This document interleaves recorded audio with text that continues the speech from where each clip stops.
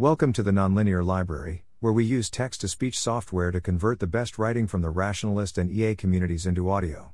This is Advice for Newly Busy People, published by Severin T. Seehrich on May 11, 2023 on Less Wrong. After writing advice for interacting with busy people, I was asked to write a follow-up on advice for newly busy people. So, here's a quick list of tools and mental models that help me prioritize. This list is by no means comprehensive. It's just the tools I know and have loved.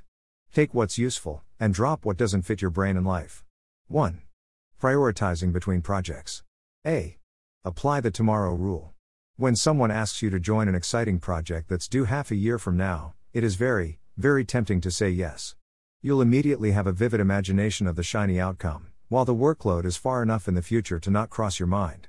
To mitigate this tendency, it makes sense to apply the tomorrow rule. It goes as such: am I committed enough to this that I'd clear up time in my schedule tomorrow to make it happen? B. If things get too much, do a productivity purge. If you already have too many projects on your plate and can't make reasonable progress on any of them, you might want to go through a round of Cal Newport's productivity purge algorithm. The steps. When it feels like your schedule is becoming too overwhelmed, take out a sheet of paper and label it with 3 columns: professional, extracurricular, and personal. Under professional, list all the major projects you are currently working on in your professional life. If you're a student, then this means classes and research. If you have a job, then this means your job, etc. Under extracurricular, do the same for your side projects, your band, your blog, your plan to write a book. And under personal, do the same for personal self-improvement projects, from fitness to reading more books.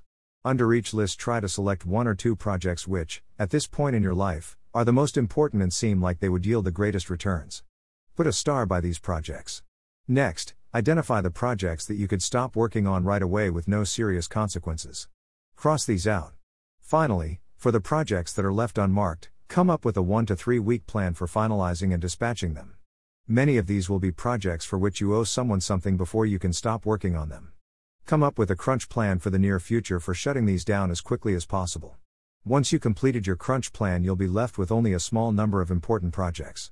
In essence, you have purged your schedule of all but a few contenders to be your next theory of relativity. Here's the important part: try to go at least 1 month without starting any new projects. Resist, at all costs, committing to anything during this month. Instead, just focus, with an Einsteinian intensity, on your select list. 2. Prioritizing between people. At some point in January-February, I felt pretty lonely and decided to make a list of all the lovely people I know and spend too little time with. After writing down the names of 40 people in Berlin alone and more in other cities, I realized what was the problem. I fully optimized for creating loose ties, forgetting the spark of novelty and knowing what's going on in my various communities. In the meantime, I didn't commit enough to anyone as that I'd know who to call when I'm feeling low. So, you might want to create 2 networks simultaneously, which work by different rules. A large network of loose ties. These people are there for uncommitted play, for exchanging knowledge and occasional favors, for having as many people as possible in your life who knows somebody who happens to be really skilled at that particular thing. Treat them with kindness and integrity, but don't hesitate to say no if your heart isn't in it. A core circle of 1 to 5 close friends. These are the people you should build your life around. Be there for them when they need you. Make room for quality time with them as often as possible. Show up to their invitations. Celebrate your successes together, and be there for each other when things get rough. 3. Prioritizing with people. My holy grail for prioritizing together with people I'm already committed to is the Decide 10 rating system. If you are unsure whether or not to do something, both of you give a number between 0 and 10. If your numbers add up to 10 or more, do it. The full glossary is in the article. Here's a teaser. 5 equals yes, if want to go for this as much as I do, let's do it. 6 equals I would love to do this and will provide the energy, momentum, engagement boost to make it happen. 4 equals I could be chill with going along with this, but I'm not as excited, so somebody else will have to drive the energy. 3 perks of this system. It is clear who you are actually doing something for. Are we going to the concert of your favorite band because you really want me to know them? Or, because I'm super curious to hear them for the first time, while you already see them for the 5th and are generally on another concert? It removes the eternal dance of, I would sort of like to stay home and watch Adventure Time with you, but it's also okay for me to go out to our friend's party if it's important to you, but I don't want you to compromise. Let's stay home. No, I know how much you miss them. Let's rather go? It's really just a slight preference. It makes transparent when favors in a relationship tend to flow into one direction. Not all relationships have to be symmetrical all of the time. However, if I often vote high numbers like 8 or 9 that make you do things even if they're costly to you, and you rarely vote high numbers, that might indicate a problem we should talk about before it damages our relationship long term. 4. General advice. A. Think for at least 5 seconds before saying yes to something. If your schedule gets too full, you will inevitably drop things and disappoint people by being flaky. Instead, you may want to say yes rarely but trustworthily. B. Saying no to a certain activity means saying yes to myself and our relationship.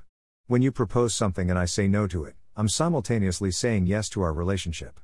Because when I say yes while I'm actually a no, I slowly accumulate resentment that poisons the connection between us without you being able to do anything about it.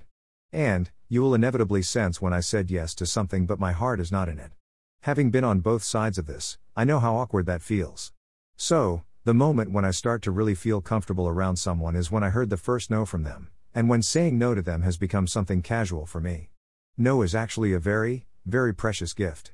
Let's treat it as such, and encourage one another to give it more often. C. Apply the yumminess meter. If we have trained our system one well enough, it is an extremely valuable resource. It knows our values and priorities better than our explicit self-concept does. And, it has accumulated an immense amount of experience we can draw on for making decisions. So, if something feels interesting and exciting, do it; if not, drop it. Important, if you have big decisions to make, only use this like a focusing prompt, while you have some time for your mind to roam freely. Consider the whole situation first, for example by using other decision-making tools like the productivity purge, internal double crux, or goal factoring. The yumminess meter may not be a wise pick as an emergency exit when you are acutely overwhelmed. Because in those situations, your brain tends to lose the view for the big picture. Thanks for listening. To help us out with the Nonlinear Library or to learn more, please visit nonlinear.org.